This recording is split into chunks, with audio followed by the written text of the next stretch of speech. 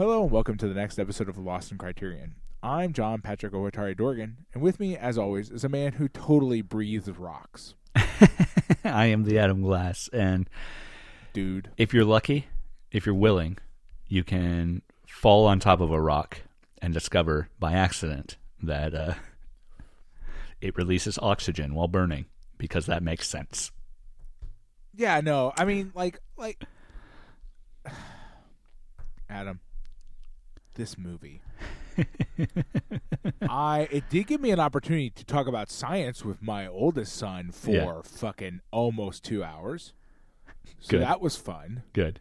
Because he kept going, wait a minute, Dad, does that work? And I'm like, nope. Is that real? Nope. It was fun. And then I got to explain reality versus what what year did this come out for real? I didn't even look, but I meant to. So here's the thing. This came out in 1964. Okay.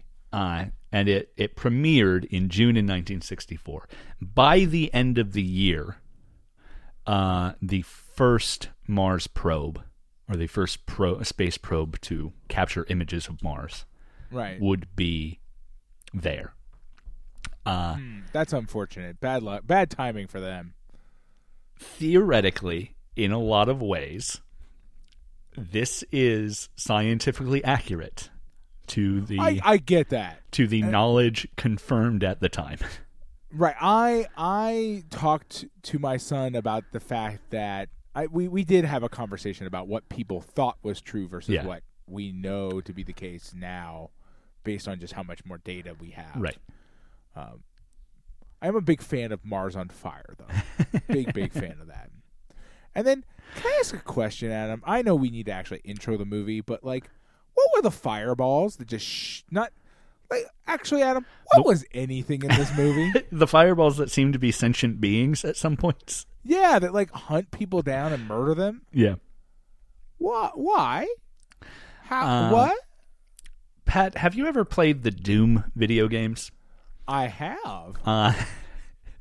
I'll remind you that the plot of Doom is that a Mars colony accidentally tapped into some sort of hell dimension.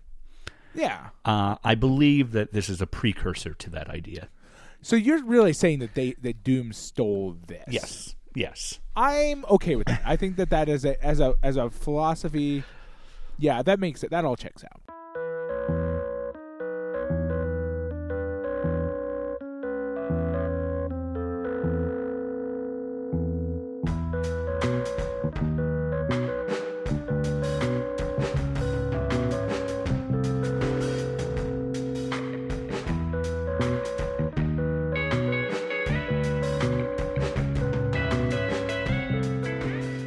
Pat, before we get into the movie this week, I do want to talk about our Patreon, patreon.com. Zero hell demons. Zero hell. We will not, no matter how much money you give us, we will not send you hell dimensional beings. Yeah, there will be no sentient fireballs launched at your house. I promise. Absolutely. At least by us. Well, yeah, okay. I can't promise. If other that things on a coincidentally blanket happen, basis. that is beyond our power Yeah. to control. I mean, I'll try to stop it if it's within my power. Yeah. I will tell you that too. Yes, we do. We And not do just if promise you're that. in the Patreon, just in general. Yes. Thank you, Pat. That's very kind of you to offer. Patreon.com/Lost in Criterion if you want to support us. We greatly appreciate it. We know that in these times it is difficult for people to, so we are grateful, very grateful, Yes, for sure, for the people who are willing to do that and able to do that. There are probably, as I say every week, better things to give your money to, but we are grateful that some of you have chosen to give money to us. That some of you have not listened to Adam's hard sell to stop giving us money. Right. Patreon.com/Lost in Criterion. For just $1 a month, we do a bonus episode over there. As of this recording, the most recent one was about Willy Wonka and the Chocolate Factory, it's in so which good. Pat and I explore interpretations of Willy Wonka as as God, a malevolent God, as a malevolent God in a deterministic universe. Because if if the universe is deterministic and there is a God, that God is malevolent. So it's just For sure. Yeah, I mean, just the yeah, way things work there is out. a logic to that argument that is hard to argue with. Yeah. But $1 a month gets you access to those bonus episodes, to the entire back catalog of bonus episodes. It's always non-Criterion films. We try to have guests over there a little more often. It's been a couple months since we had a guest over there as well. Yeah, well, it's tough to do guests unless Yeah. they want to record from their house. Right. Currently, it's very tough to get a guest because you have to have someone who has the ability to call in. Though increasingly, everyone has the ability to call in at this point. So, Right. Yeah, a lot of people are getting real used to that. Right? yeah, a lot of people getting into video conferencing lately. I mean, apropos of nothing, I'm sure. Yeah, no, unrelated to anything. Yeah. Yes, of course. Yeah. Like totally. Just it's because it's the new craze that's sweeping the nation. Yes. Bell But yeah. bottoms and video conferencing sweeping the nation. We're very grateful. You also, for that $1, get to vote on what we'll watch. I put together a list. Sometimes I let the supporters put together a list. I'm pretty open to suggestions over there. And we've had some real fun from user-generated lists, and we've had some real fun from the movies we've ended up watching over there. For a little extra a month, $5, we do like to thank those supporters on air. That is literally the only thing they're paying $5 for, is to hear their name on air. So thank you to Christopher Otto for that $5 support.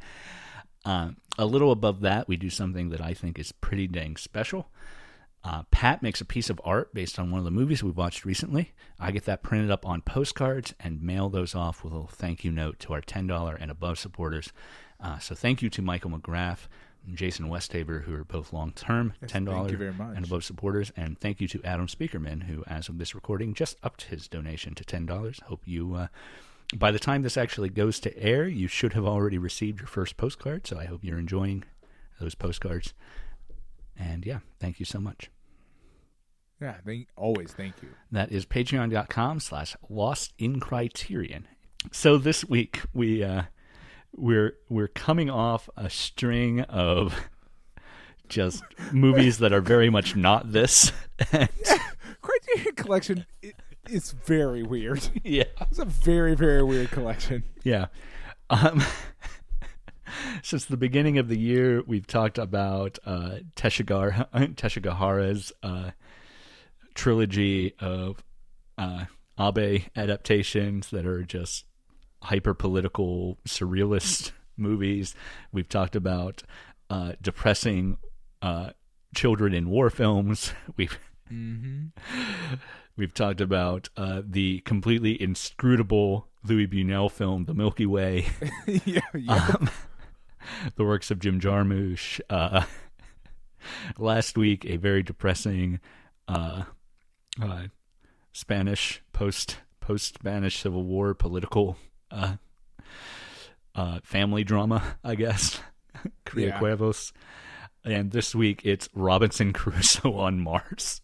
Yeah, like, I swear to God, the Criterion Collection Yeah. is fucking with us. Ryan Like, I don't even Haskins, know at this point. 1964, indie-made sci-fi film, and it is so.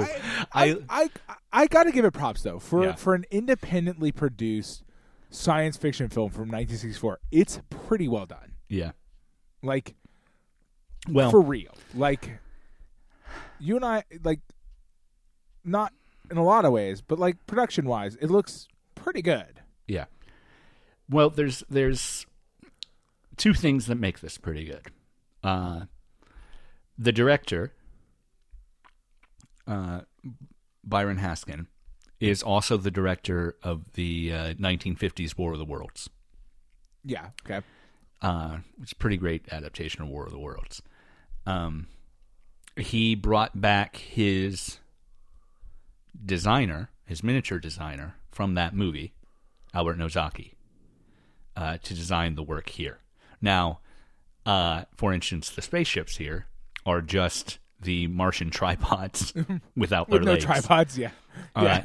I noticed that. But he did actually physically make new models. They didn't just like reuse the old ones and paint them. which would Wow. have been terrible to have done, considering they're white in this, and like I believe they're copper in Yeah, War I of the don't Worlds. remember.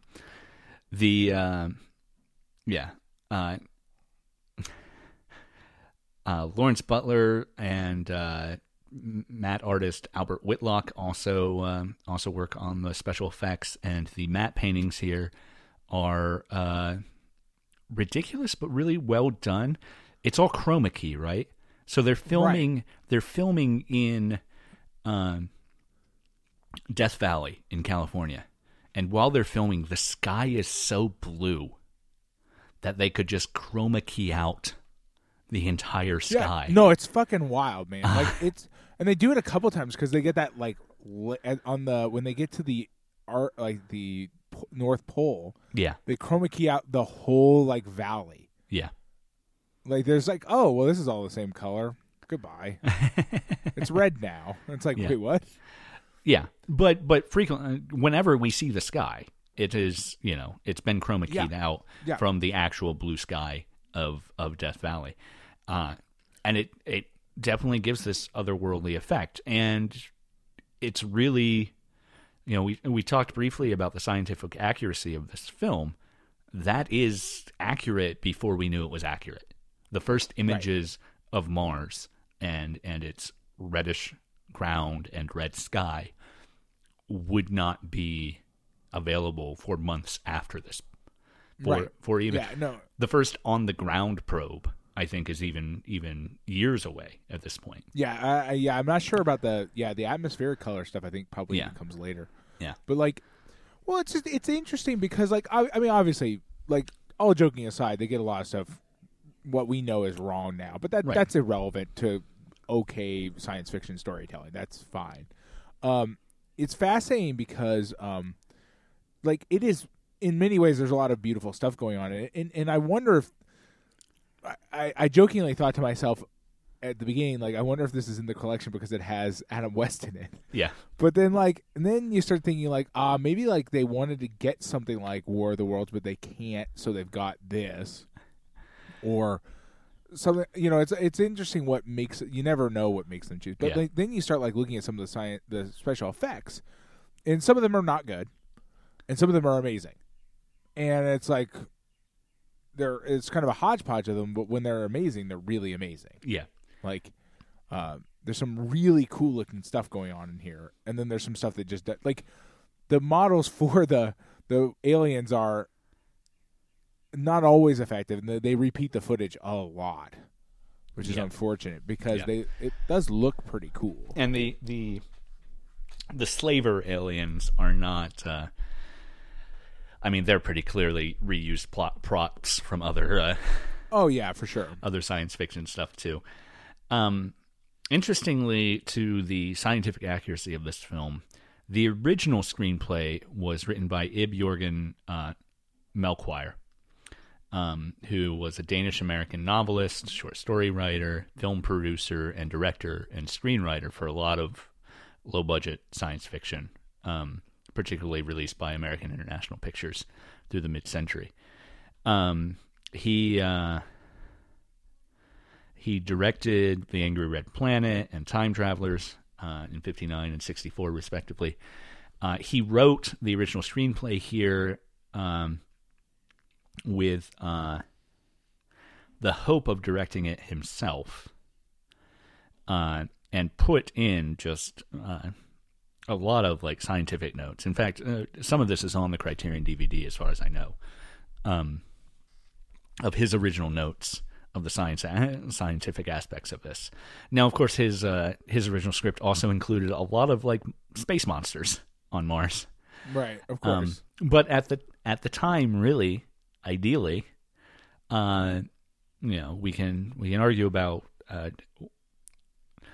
when and who believed in the possibility of life on other planets in our solar system, but it was not a discommon belief even among educated people. Yeah, no, I mean you can you read about the idea that there might be life on Mars for quite a long time. Maybe a civilization doesn't exist at this point, but flowing water, plant and animal life probably does exist on Mars. Yeah. in 1950 in the 1950s and early 60s.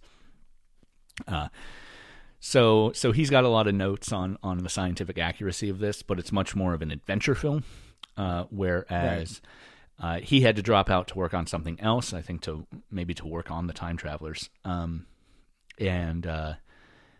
ended up selling off the rights, or the script was picked up by John C. Higgins, who rewrote it into this more of an. I assume that original script was not quite as much Robinson Crusoe. Right.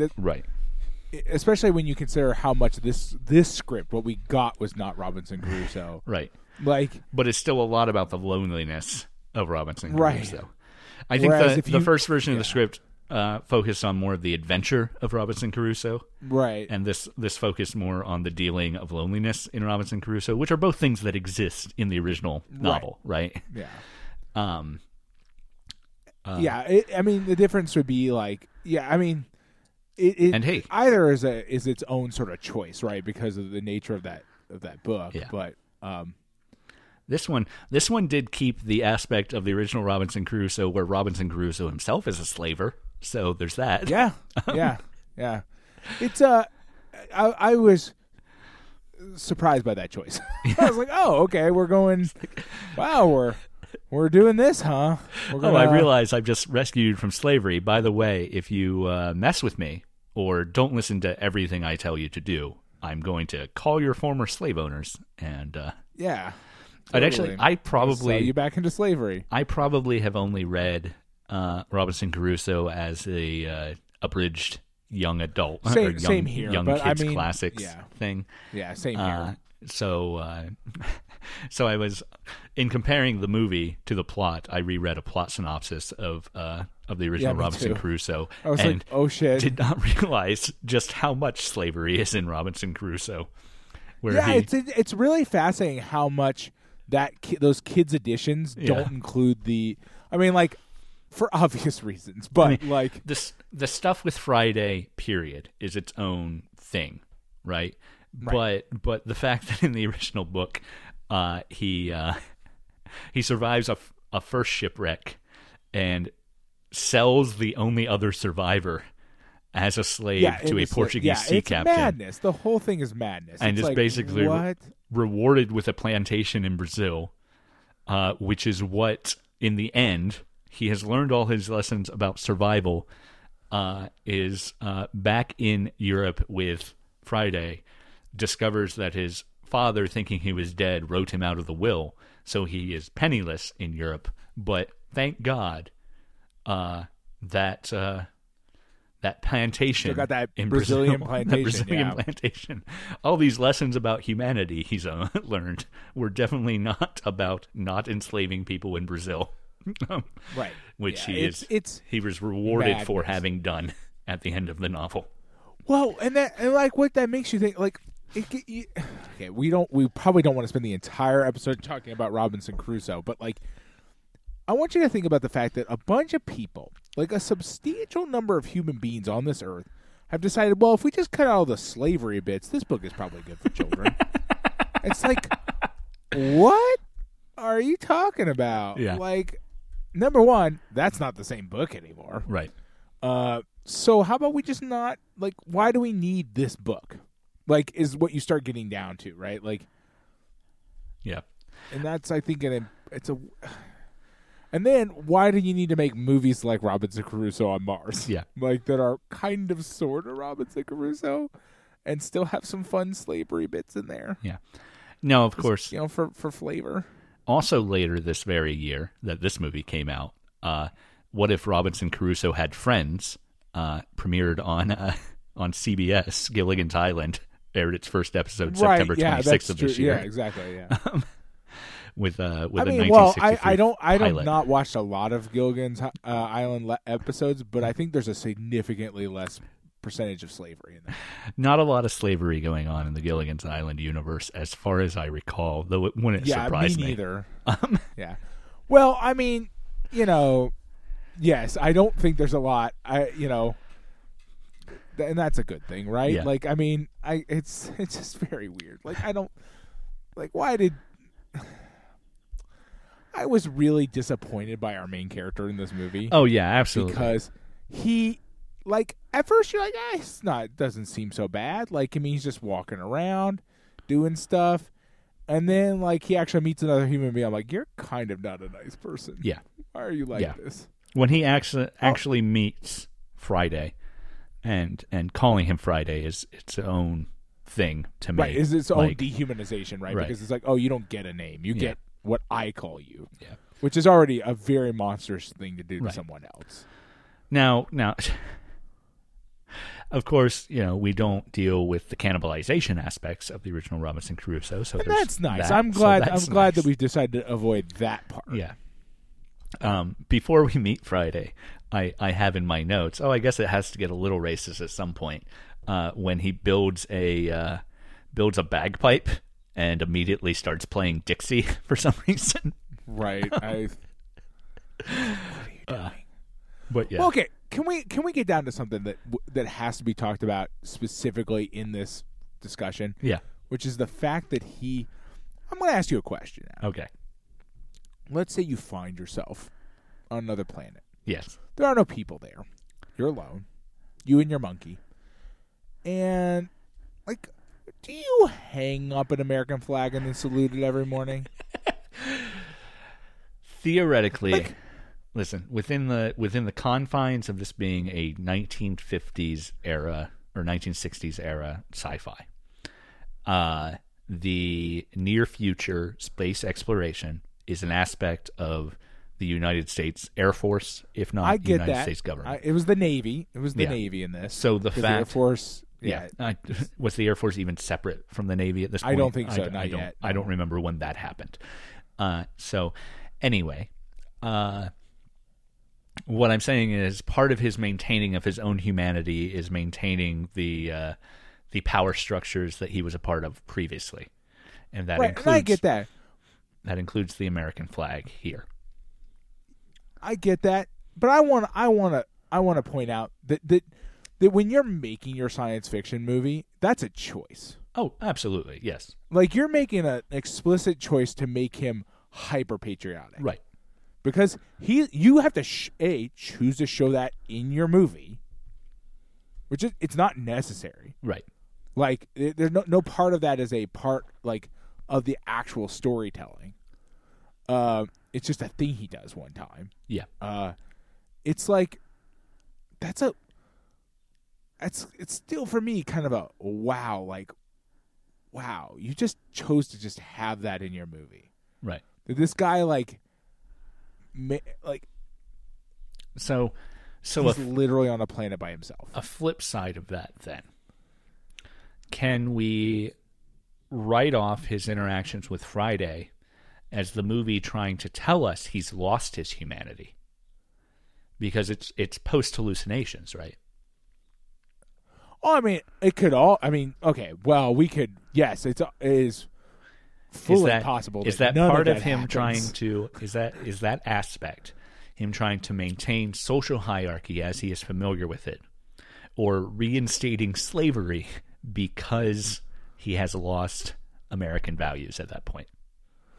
That's a good question. I was leaning more towards the idea of like I was more thinking like in terms of like just explicitly like meta commentary that's unintended by our creator. Absolutely. That like in the sense that like all of these power structures are essentially a form of slavery, and he has to create it because that's the American way, is to have right non-slavery explicit hierarchies that are definitely just recreations of slavery.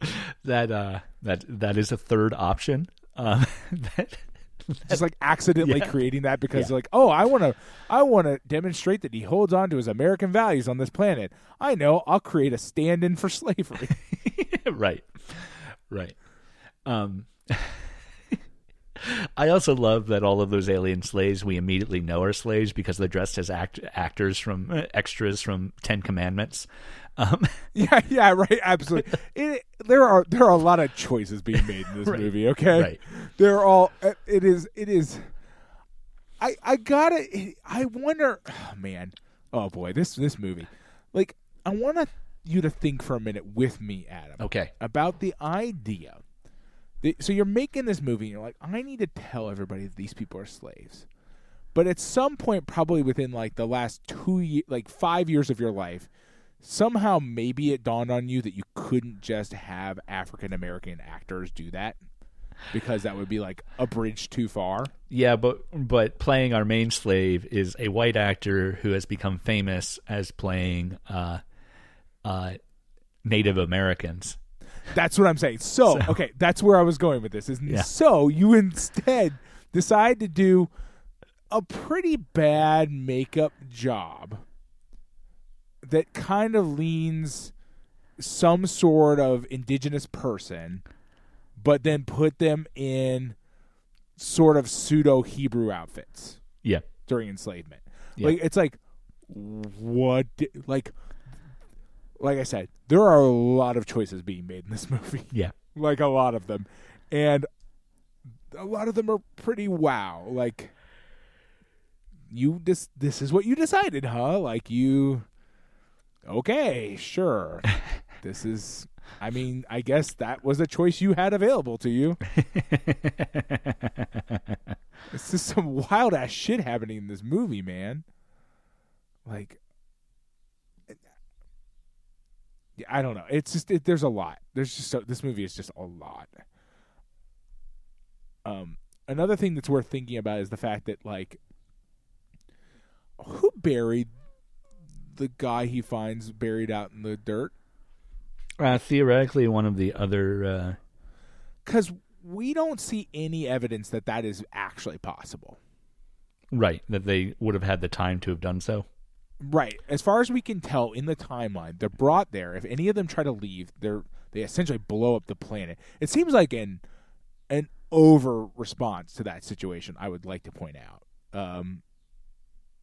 Because, like, that's a lot of firepower to bring to bear to shoot a guy. Yeah. Who's just sort of walking around. But beyond that, so you can't leave. And as far as we can tell, they just abandon them and let them die of oxygen deprivation as their method of just not having to take them home. Well, considering this guy was actively murdered, right? It implies so who buried him? Yeah, it's a previous set, and possibly, therefore, someone who is murdered as the slavers were leaving, and the rest of the slaves, the other enslaved people, before they succumbed to oxygen deprivation, buried this guy. I guess so. I mean, I guess that's the only explanation.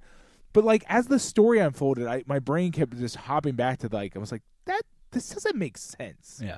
Like, what I've just seen within the logic of the movie itself just doesn't seem to make any sense. Yeah. Now, the other thing is I don't necessarily know that the aliens have a normal ebb and flow sort of use of Mars here, right? It is his escape. Upon his escape, they murder everyone else, basically, right? Well, I was confused about whether or not his escape directly led to the murder, or whether or not that was just the way they deal with this shit. Yeah, that's where that gets.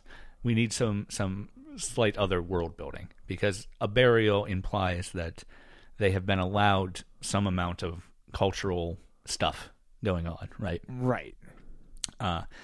Which is, it doesn't make the enslavers good guys to allow that, but right. But we also just get no evidence that would be true anyway. Right, like right. That's, I mean, so yeah, I mean, as a plot point of discovering this guy dead body before he interacts with the actual slaves, I guess it makes sense. Like, this is the first clue. I mean, it makes sense to tell the story. Yeah. I found it very Yeah. like.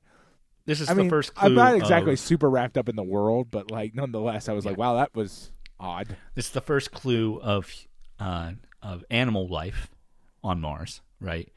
And his first clue of animal life is clearly a cultural icon. It's Right. it's a grave. It's a literal grave. It's got a headstone, and it's got a skeleton that's not just a skeleton, but it's wearing bracelets, matching bracelets that imply some sort of binding, even if you couldn't necessarily assume that as a from an anthropological or archaeological I mean, standpoint. there's all kinds of problems in that Right. direction Right. anyway in this movie. Right. But he's I mean those bracelets don't tell you a lot, right. other than like the person was wearing bracelets. Yeah. But they are a pair of black metal bracelets, which again doesn't tell you a lot. I but- would argue that about the only thing it would actually tell you is that like this is a thing that can create things. Yeah. Which means it has some sort of higher thinking, Yeah. right? They're- Because it can make things. Again, his report says, well, this thing was clearly murdered, and that's probably accurate. Yeah, we don't he can see an assume that from what autopsy, he but he says. does give a description of what something that makes sense. I don't so. think he describe the skeleton as having been enslaved in some way. Does he mention the I don't bracelets think so. at No, all? I don't think so. I think So he's not that's necessarily meant to be a making that clue assumption. for the audience, and he does not. I think make that assumption Right. until later, Right. based on other evidence. So he has not jumped to the conclusion of it being a slave thing. Yeah. Until he sees, I mean, like the video evidence that he collects is obvious, right? Like it's that part's fine. I doubt the logic of his walking straight at the people who are blowing things up. That seems like dubious decision making. Yeah. Like I understand wanting to know what's up, but like I don't know if wanting to know what's up is worth walking straight at giant laser blasts. They're clearly blowing up the mountainside. They're clearly at least an industrial area, and maybe he should find the safe entrance to the industrial area. Right. Yeah, he seems to and I don't know. I still can't actually even figure out if it's like it. The blast seems so weapon-esque. That like it really took me a while to actually understand that like they were blowing up rocks, I guess, for them to collect. Maybe Kit is just very familiar with strip mining operations, so he can Right. recognize He's like, well, that. this is my other job Yeah. at my plantation that I run. Yeah. No, I don't know. Like I found that all very baffling. I was like, because that didn't look like, even strip mining doesn't look like war. Right. Like it is not in its actual expression. Like when you look at strip mining taking place, it just doesn't look like war, and that looked like, because we then later see that as the effects for battle as well. Yeah. It is confusing for me, and I struggled with it for a pretty long time into this. Into this movie, I was like, "Oh, they were mining. Yes. Oh, they weren't just shooting everything." Right. Right. Which is kind of the implication that's going on, particularly with the way he keeps almost getting shot by it. Right. Because Right. because Exactly. of that part implies that there's not necessarily in a closed space that this mining is being. Right. It is. It would be a ridiculous way to conduct your mining. Period. Now, of course, because it seems to be just be blasting randomly. Yeah. One reason that would be ridiculous if it happened, say, on Earth, is that Earth is habited.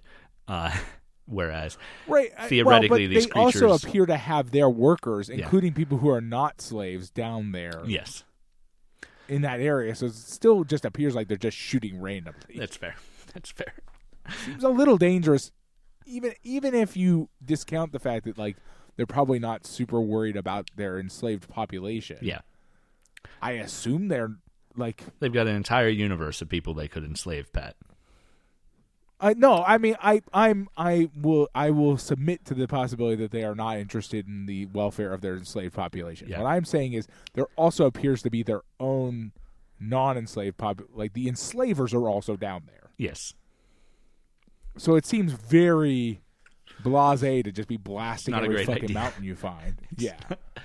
I agree. And I don't think that's They're an bad aspect. at their jobs is what I'm saying. I The- don't understand yeah. why they're so bad at their jobs. Again, that's perhaps a subtle hint at just how evil these people are. They're not just enslavers; they're also Bad at their jobs? bad at their jobs. Yeah. Okay. I want to this we're going to derail the fuck out of this podcast. Let's just do this. A thing I need to always have trouble with in movies like this is Yeah, if you are a interstellar population, okay? I'm talking you can fly across Yes. the fucking universe, okay? We know that they can travel between the belt of Orion and Mars in a time that is not prohibitive yeah, to actually using it for industrial applications, okay? yeah. You're telling me that the easiest way to get that job done is what we're seeing here? I understand that there will probably be some form of slavery even like in an interstellar population, okay? Yeah. Because it just seems to be just part and parcel for sentient or sapient beings. I don't know why, but we don't have a lot of evidence of that. It's just us. But you're telling me that your best method of getting these rocks collected is to like take a leg around this other planet, pick a bunch of people up that you have to then give air pills to, and then force them to collect rocks. You can't build anything that would do this for you without you having to. It's baffling to me when I see it in movies. Like, baffling. You can fly across the galaxy. Aunalam. Well, Aunalam, the center star of Orion's belt, is 2,000 light years from right. Mars. So, that's pretty far. Yeah. So, first of all, this is your best source of resources. Okay, fine. Maybe these rocks are only on Mars. That seems unlikely. They are oxygen-generating rocks, Pat. Well, they're only on Mars because they make no sense. They are surreal in their existence. Which I guess if you find a planet full of surreal things that make no sense, then yeah, you gotta, it's like the mattress planet, right? Yeah. But what I'm saying is, you're telling me you can fly across the fucking galaxy, at least 2,000 light years in a reasonable amount of time. You're like, but you know who we need to pick up rocks? These fuckers over here. Right. Well, presumably, they are not the most powerful civilization in the known universe, so they've got to skirt around the edges as much as possible. I'm just really surprised that this guy has figured out where he is in the galaxy. Where he is from the yes, exactly. Actually, what that's telling me is, despite his what we see in this movie, he probably comes from an extremely sophisticated civilization. Yeah, Friday's a genius. Yeah, Friday's a fucking genius. He's an astrophysicist. So is everybody else on this fucking planet. Yes, and who could just be on Mars and be like, over there, right? that one right there, that one. Mm-hmm. Yeah, sure. It's almost impossible for you to have seen it from this direction and know what it is. That's, right. That's inconceivable. Maybe while he was in the ship, he was making notes mentally of what turns they took. So right? Yeah, no. He ran a piece of string. Yeah. Behind the ship the whole way, so he could find his way home. Yeah. I'm just saying, there's chalk marks all over the fucking galaxy. What I'm saying though, it's so there's that whole thing, right? Friday is a fucking genius. He's only struggling with language because human language is just so childish and simplistic that it's like learning to speak dog or something. But yeah, I don't know. I don't know. It's you see it in other science fiction movies, and yeah, it's just as dumb there as it is Yeah. here. Pat, I think Like, I want to build an allegory for this human problem, so I'm gonna like make an extremely sophisticated civilization that does this thing that doesn't make any sense. the issue here is that you are too familiar with good sci-fi writing. Right. Yes. I should have hit myself over the head before I watched this movie. Mid-century popcorn sci-fi flicks.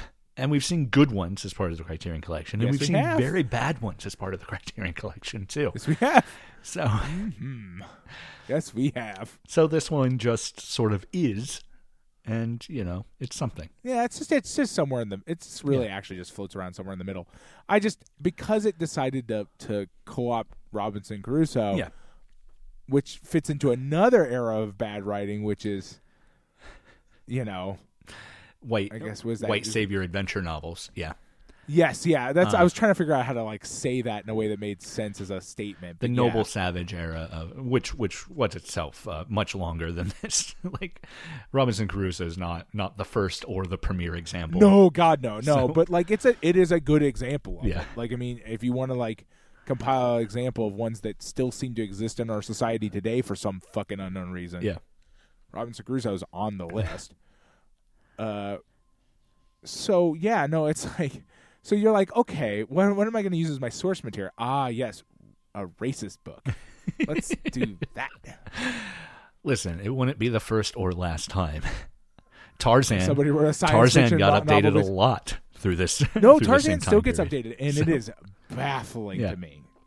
I mean, it's interesting. Robinson Crusoe and Tarzan both fit into a fun little category where the modern iterations are so far divorced from what the basic story is. Yeah.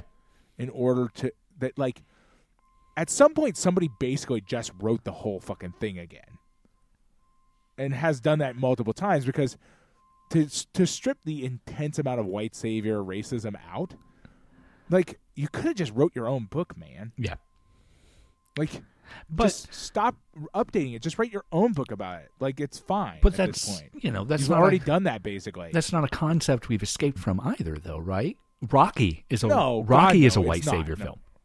So Absolutely, it's- you're totally right. It's absolutely.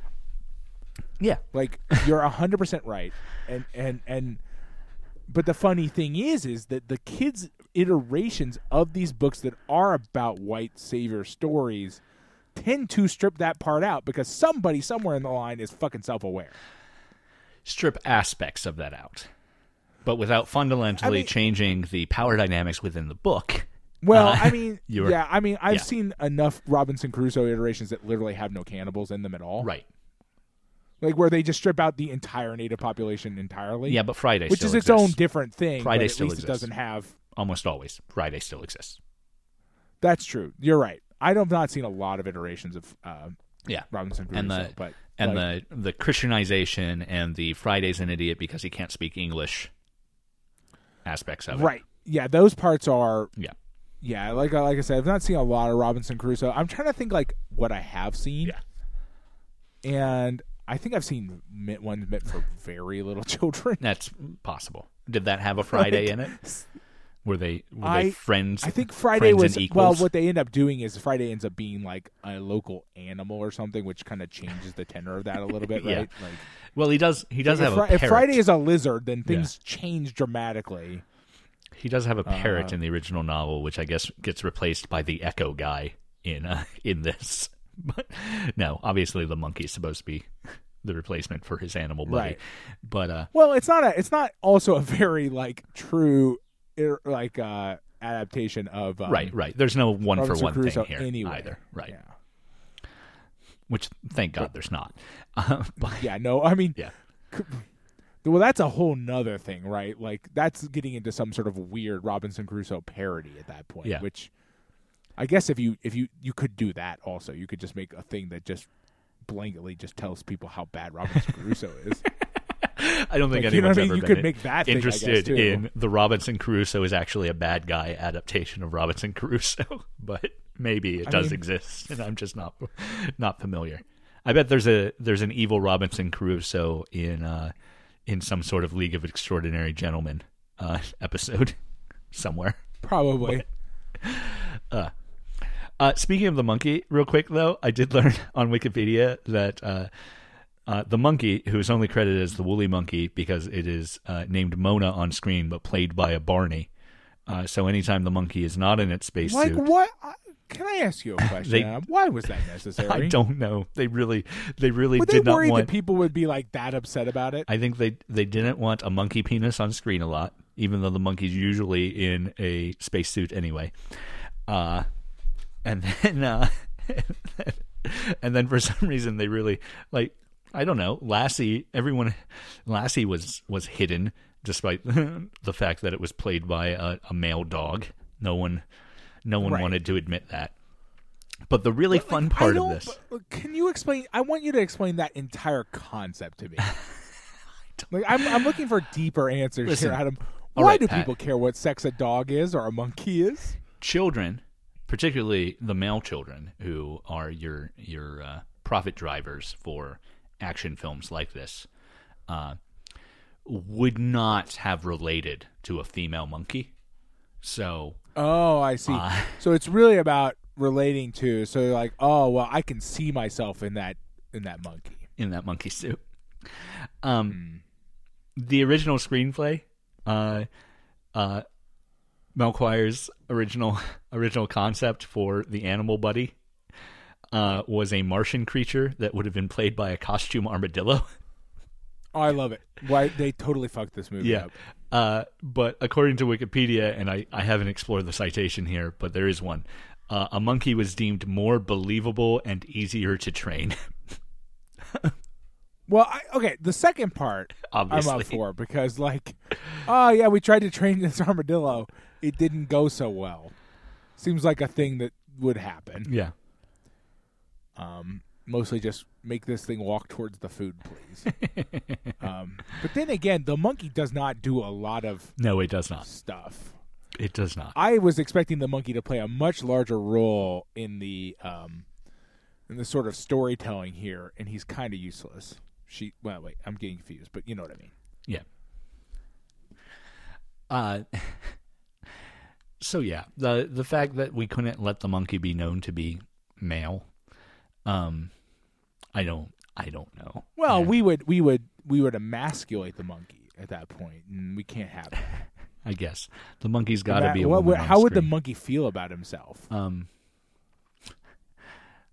I don't know. At least it being a lady monkey, our main character never tries to have sex with it, so that's great. I mean, yeah, I guess. Good point. Good point. I don't know. It's very the whole monkey thing and its insistence on it is very weird.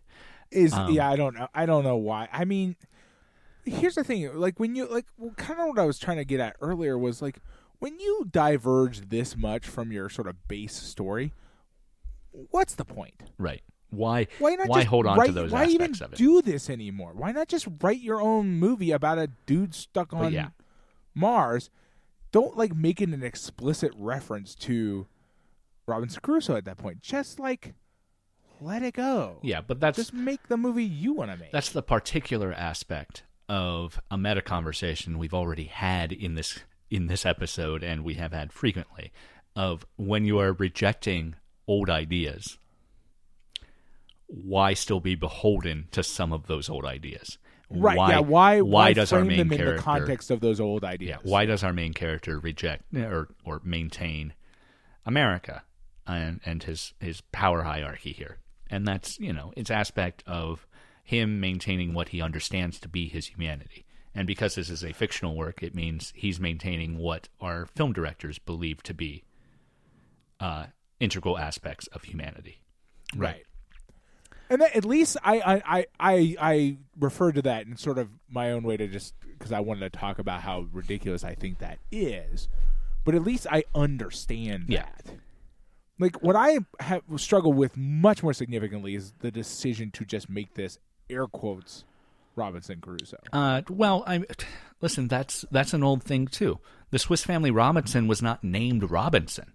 It is named that because of the Robinson Crusoe parallel that they're trying to maintain. Right. And Right. I don't, but I don't, and I'm not, it's not this movie in particular Yeah. that is extra guilty of this or something. I am baffled by that concept Right. fundamentally. It's like, if you're not going to make the thing that you said you wanted to make, just make the thing you want to make then. Like, you don't need, like, do you think that, like, they were able to get this made easier because it had the name Robinson Crusoe in it? I think the idea of marketing as this thing is like a thing you're already familiar with but different is very powerful. I guess so, but it seems like when you get far enough away, then, like, that also You would hope, but that is not. maybe bites you in the ass later? I don't know. There is Clearly not, but there is certainly at least a school of marketing idea that believes that to this day. right. Right. Yeah, and you're right. It's Yeah. just I personally, on a Right. personal level, am baffled by it because it's like, at this point, what are you holding on to? We recognize it as dumb, and it is dumb. Like, what? Yeah, it's like, why are you're is merely But- fingernails on the edge of this cliff that you are holding on to here. But you and I also accept an idea of making art for the sake of art existing, and not True. and not making a thing particularly Also in true. mind with the idea that it has to make money. So Also true. yeah. So Robinson Crusoe in Mars is Robinson Crusoe because it had to have a pool to get people Well, to watch it. I would argue also that not to actually like undermine my own point, but keep in mind that like for some weird my father has I've talked to my father about this in the past. It's been a while, but these sort of white savior like adventure movies, or not movies but like stories, regained a lot of popularity in the 50s and 60s. Like, it seems like they experienced an uptick in popularity again. Like, I think partially related to like comic books and stuff.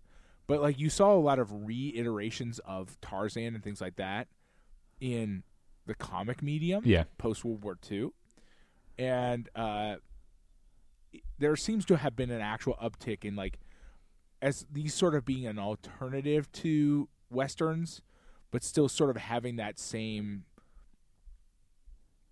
sort of feeling to them. You know what I mean? Like that they all sort of share some DNA at their heart.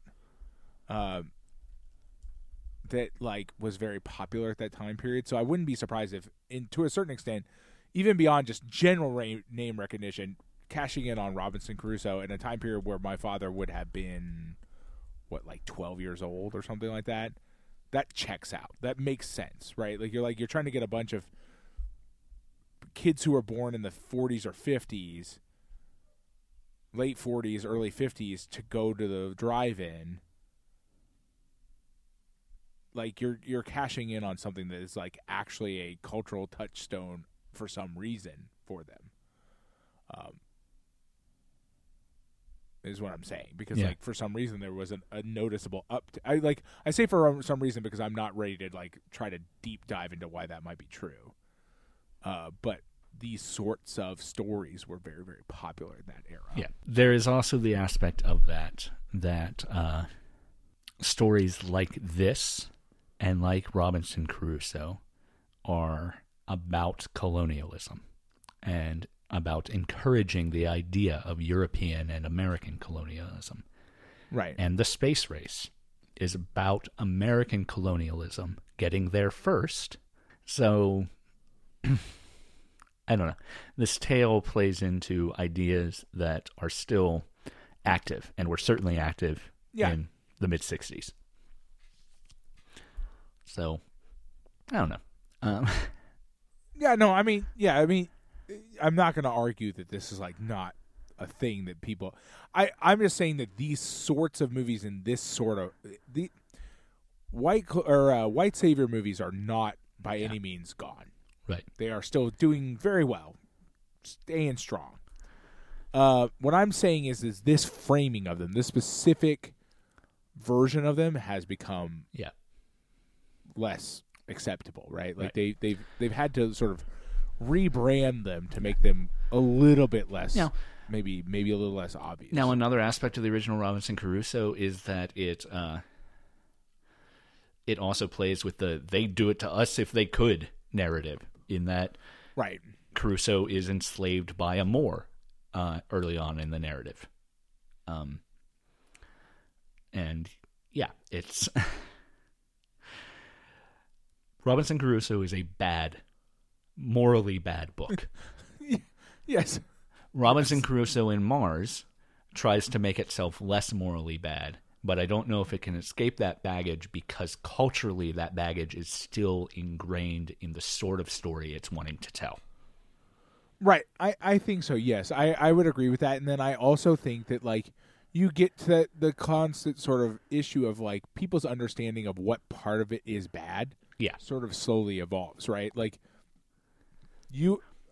this version of it is even not likely to be made now. But like we were talking, I was joking earlier about the fact that, like, oh, well, like, we know now we can't make it like someone who could be, like, we can't make the Friday character be someone who's African American or something and imply that sort of slavery. But, like, we can still, there are certain groups that we can still use that are, like, still considered acceptable within the framework, right? Like, we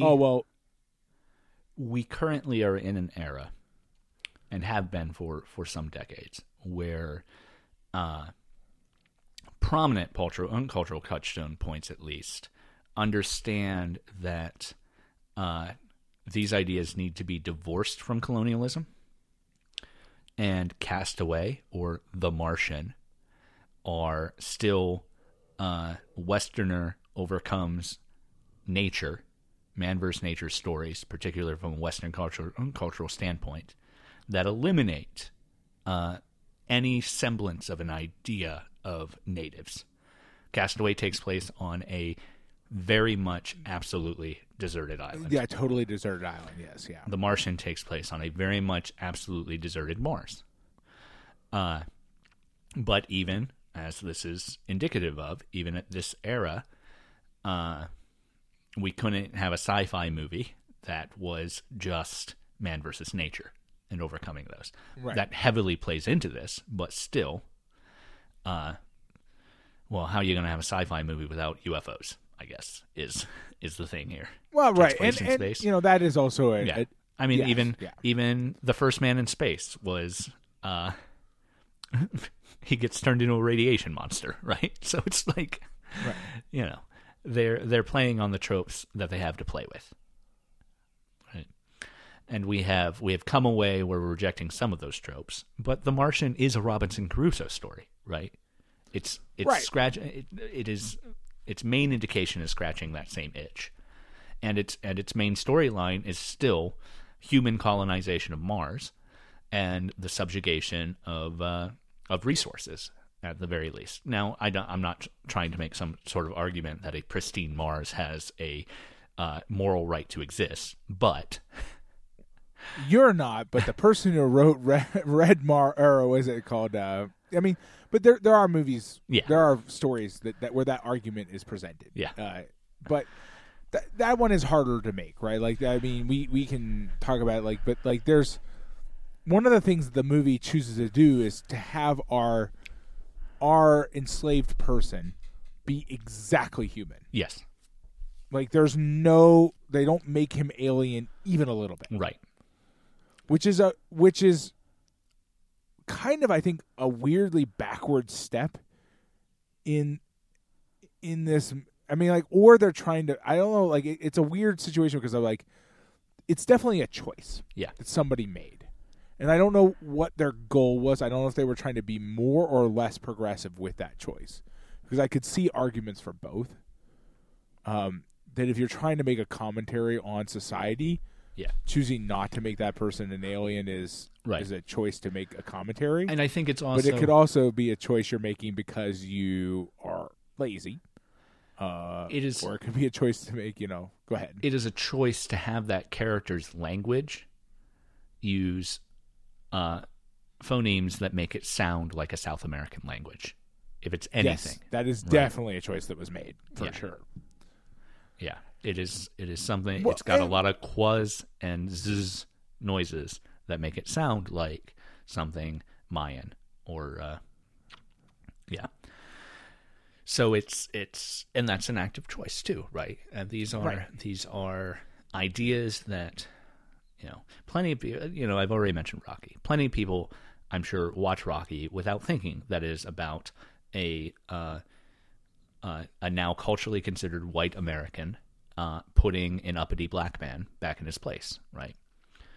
Yeah, I'm definitely guilty of watching that movie and not thinking about Yeah. it. I have thought about it, and I have also watched it without thinking about that. You know what I mean? Like that's. Yeah. I am guilty of both directions of that. But still, in watching a narrative like that, it unconsciously reinforces those cultural ideas, even if you're not actively engaging with those cultural ideas. So this movie is unconsciously reinforcing ideas in the mind of its audience about the white man's ability to overcome adversity, and and the lesser humanization of other races, right? For here, alien races, and eventually, he treats him more like a human, and we get to discover that Friday's culture itself has some amount of religion, even. There is art behind Friday's world. Well, which is its own. It's its own for me. Like very upsetting. Decision to be made in the movie. Oh well, now I can really see him as being like nearly human. Now I know he has a sense of God. Yeah. It's like, oh come on, right. And that's like the argument. Come the fuck on, please. Well, that short film we watched about the deaf school a while back. That's that same sort of argument that they can't right. Yeah. They can't well, now that fully they can speak, fully be human until they have a concept of religion. And it's yeah, it's deeply upsetting. They are deeply upsetting ideas, but ones we've encountered and ones that were mainstream ideas. Yeah, totally not new. Even within your field of study for many yes, absolutely, many years. Totally, yeah, yes. And you still see the lingering sort of that nastiness still pops up from time. Like it's not even remotely dead. But like I don't know, like it. The reason I brought that up is because a problem we run into with another version of this is when you decide to use sort of something other as an allegory for a problem on Earth, and you swap it out, right? Where, for example, like look at the X-Men, right? Yeah. And you're like, oh well, I want to. This isn't trying to be allegorical to Earth problems. No, well, I mean, I don't know that it's trying necessarily on purpose. Right.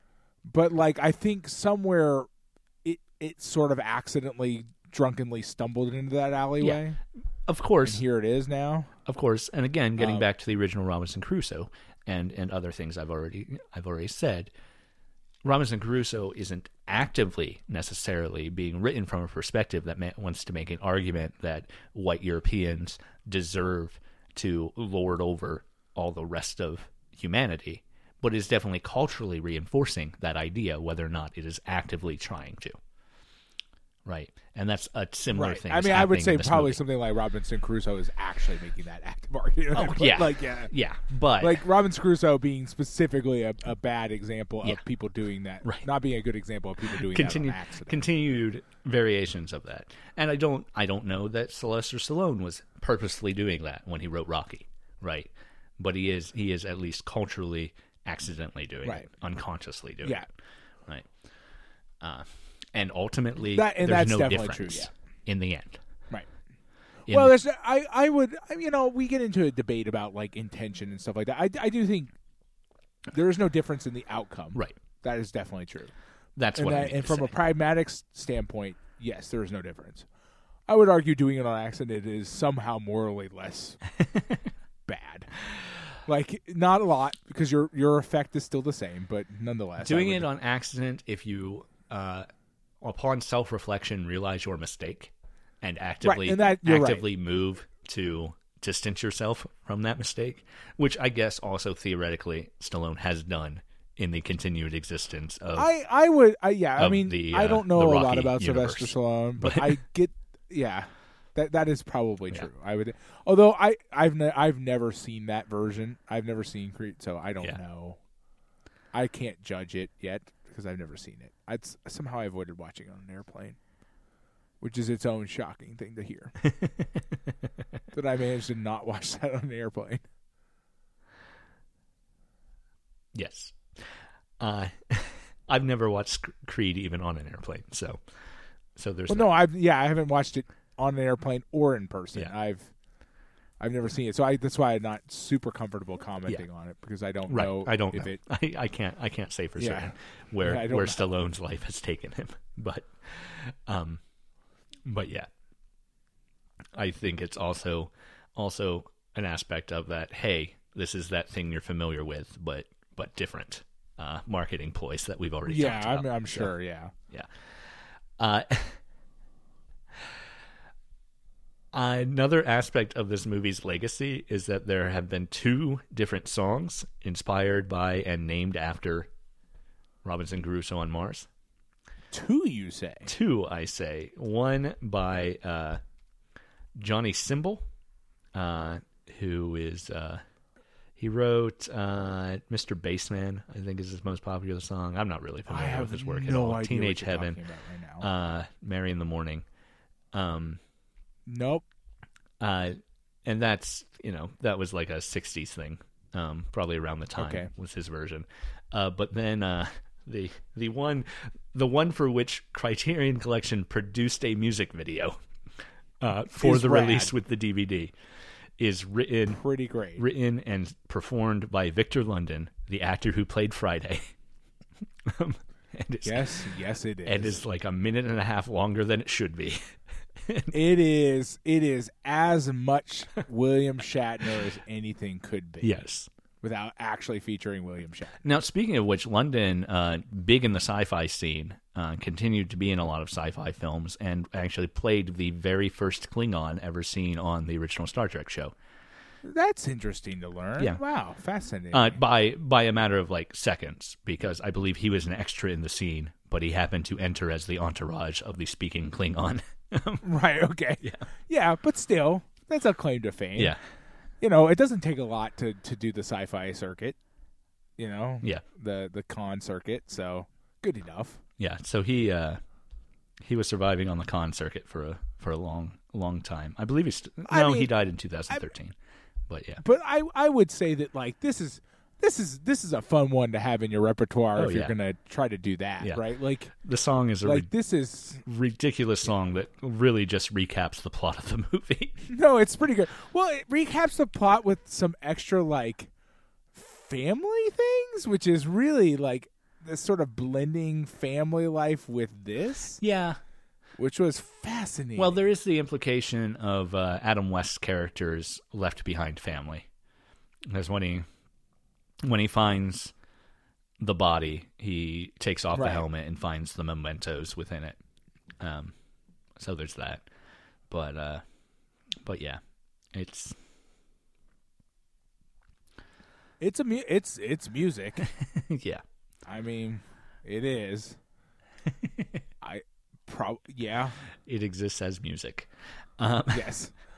I can't argue with it. The and fact that the fundamental- Criterion Collection made the music video, I know, is it's my favorite. kind of thing. amazing, honestly. The Criterion Collection never ceases to bewilder me in what it will do. Oh, I know. It's like what we've chosen to do, Adam, is revealing to me that there's a world in which there are people doing things that are wholly incomprehensible Yeah. to me.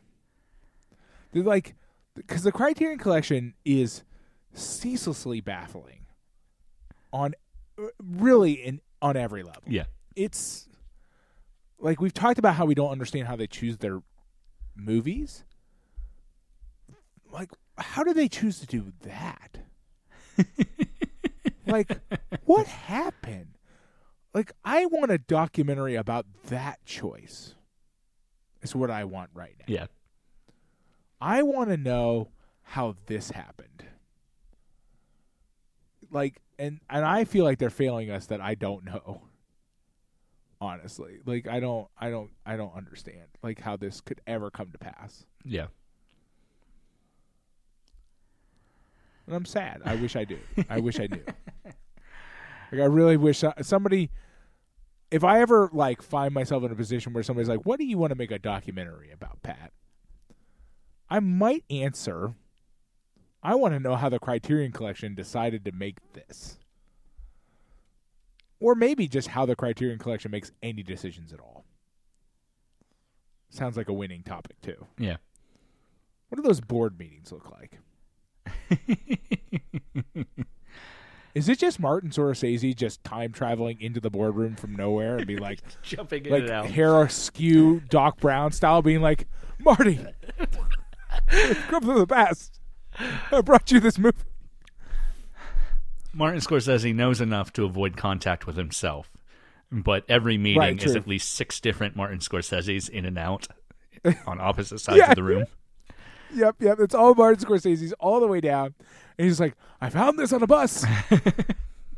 And then the other one would be like, I put it on the bus.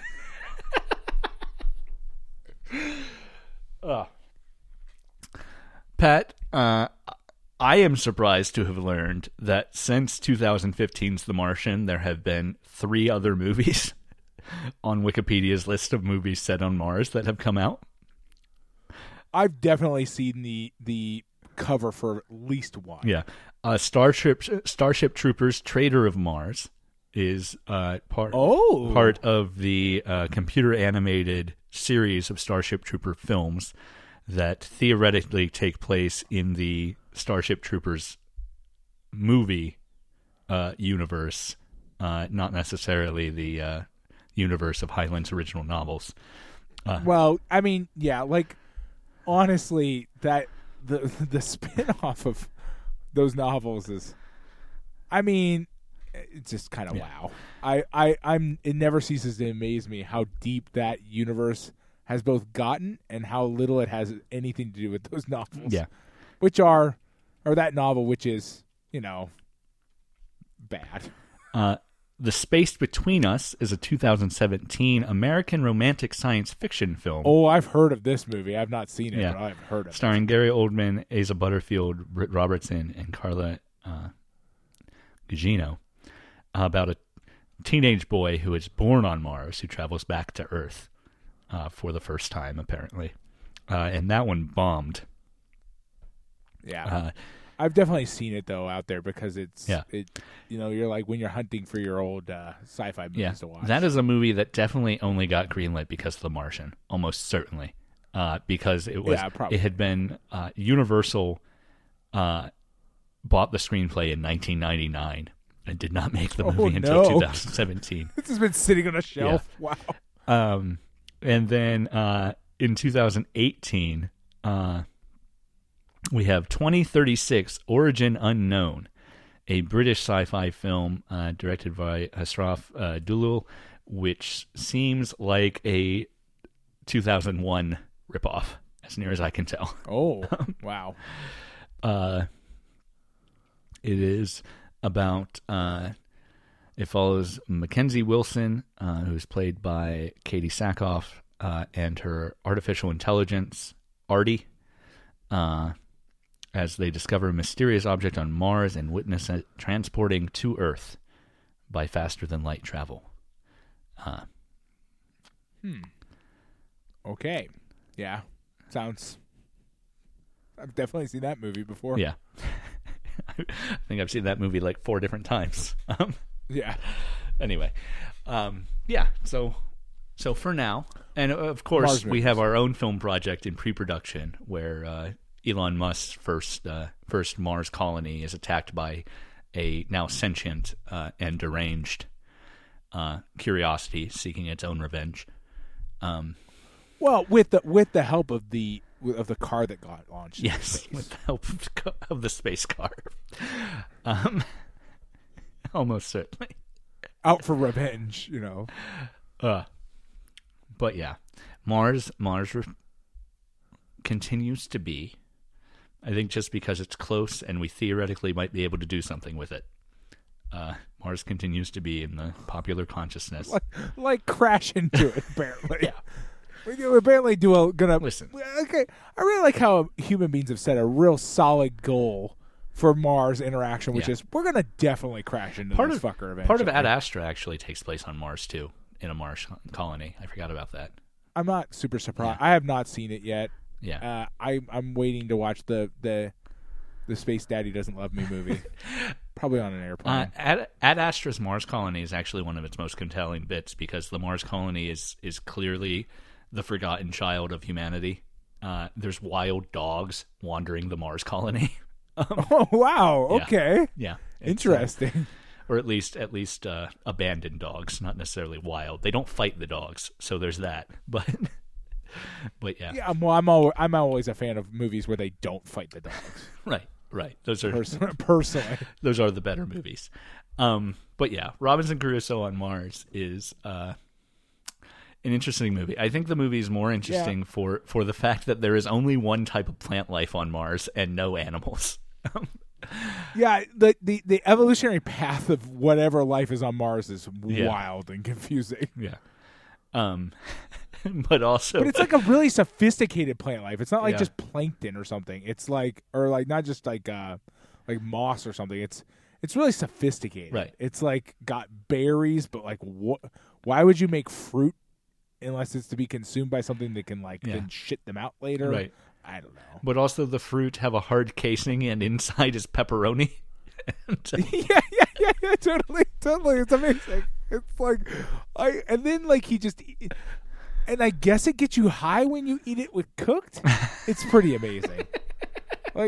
I kind of I'm hoping that's a part of future Mars. I can honestly say I hope that when we do go to Mars and live there, we get psychedelic. We get ayahuasca sausage fruit.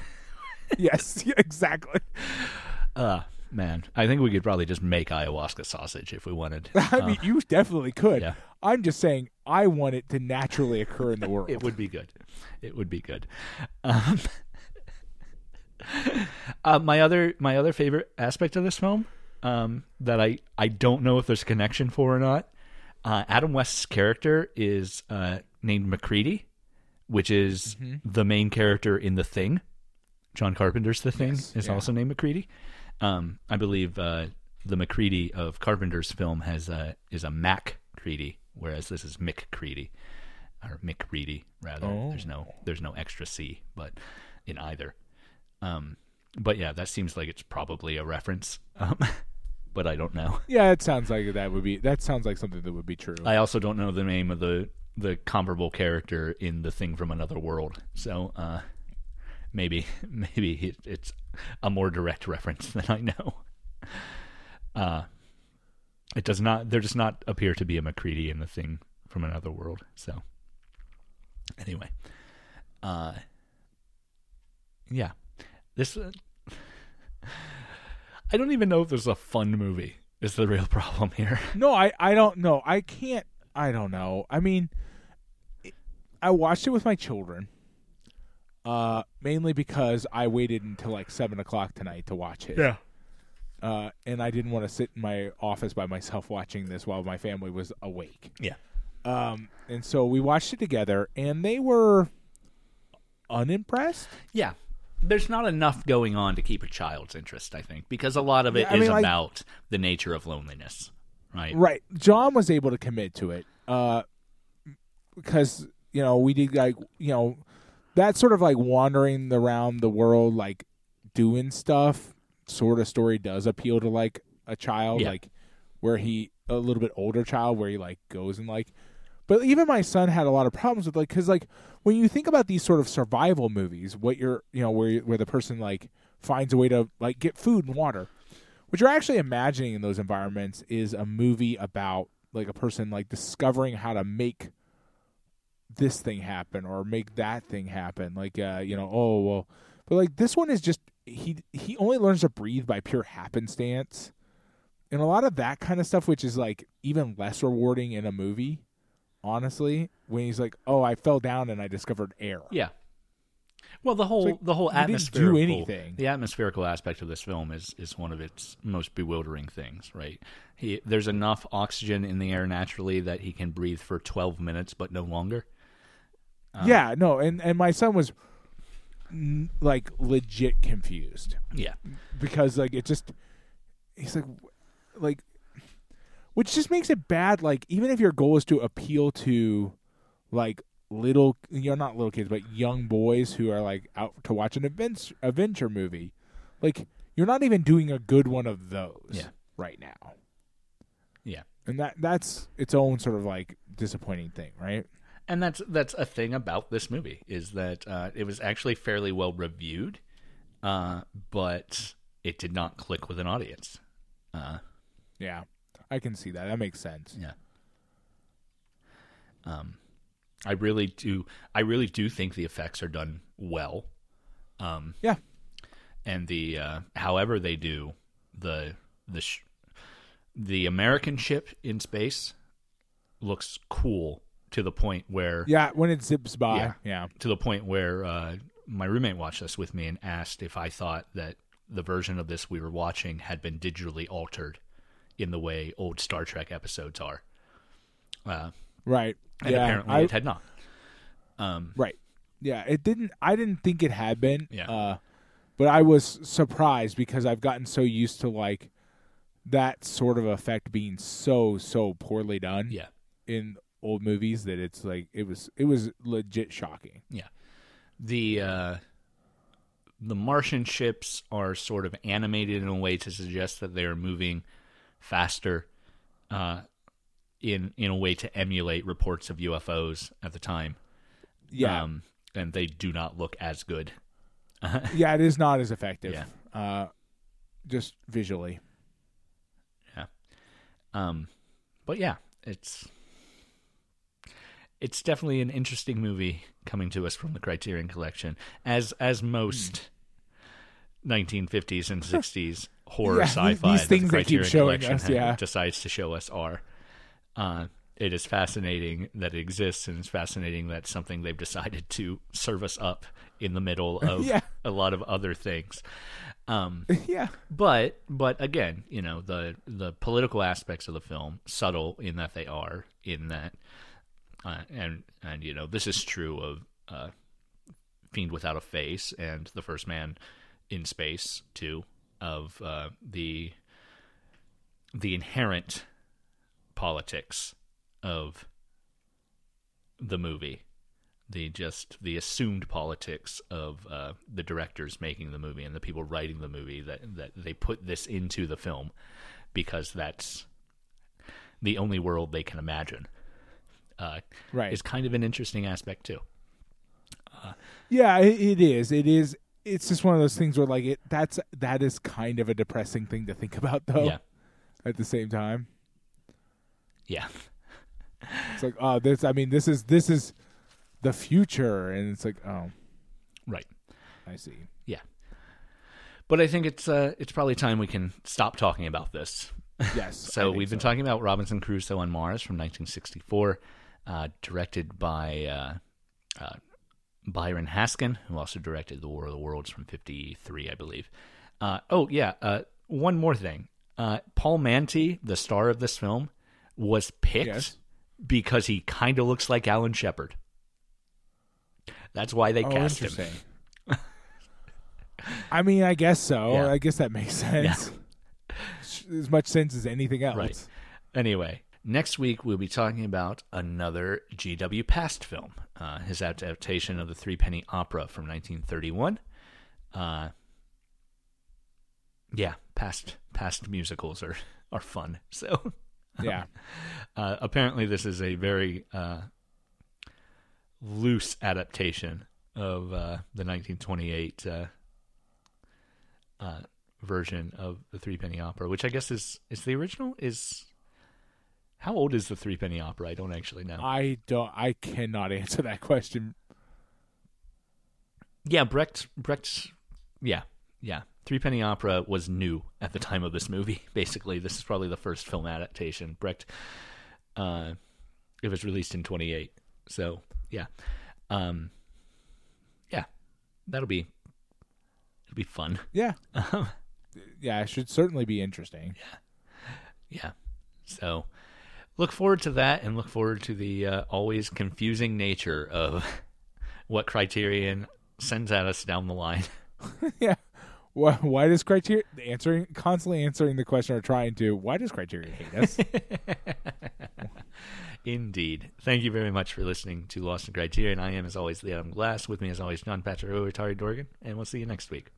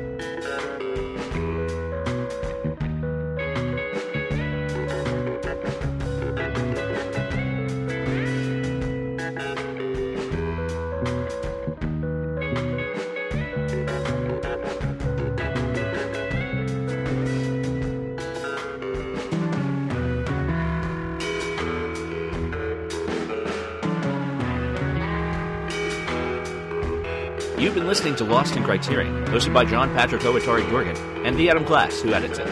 We're a production of WithTwoBrains.com. Jonathan Haidt does the music. Check him out at jonathanhaidt.bandcamp.com. And hey, if you like us, why don't you give us a review on iTunes, like us on Facebook, or support us on Patreon. It's patreon.com/LostInCriterion. We'd appreciate it.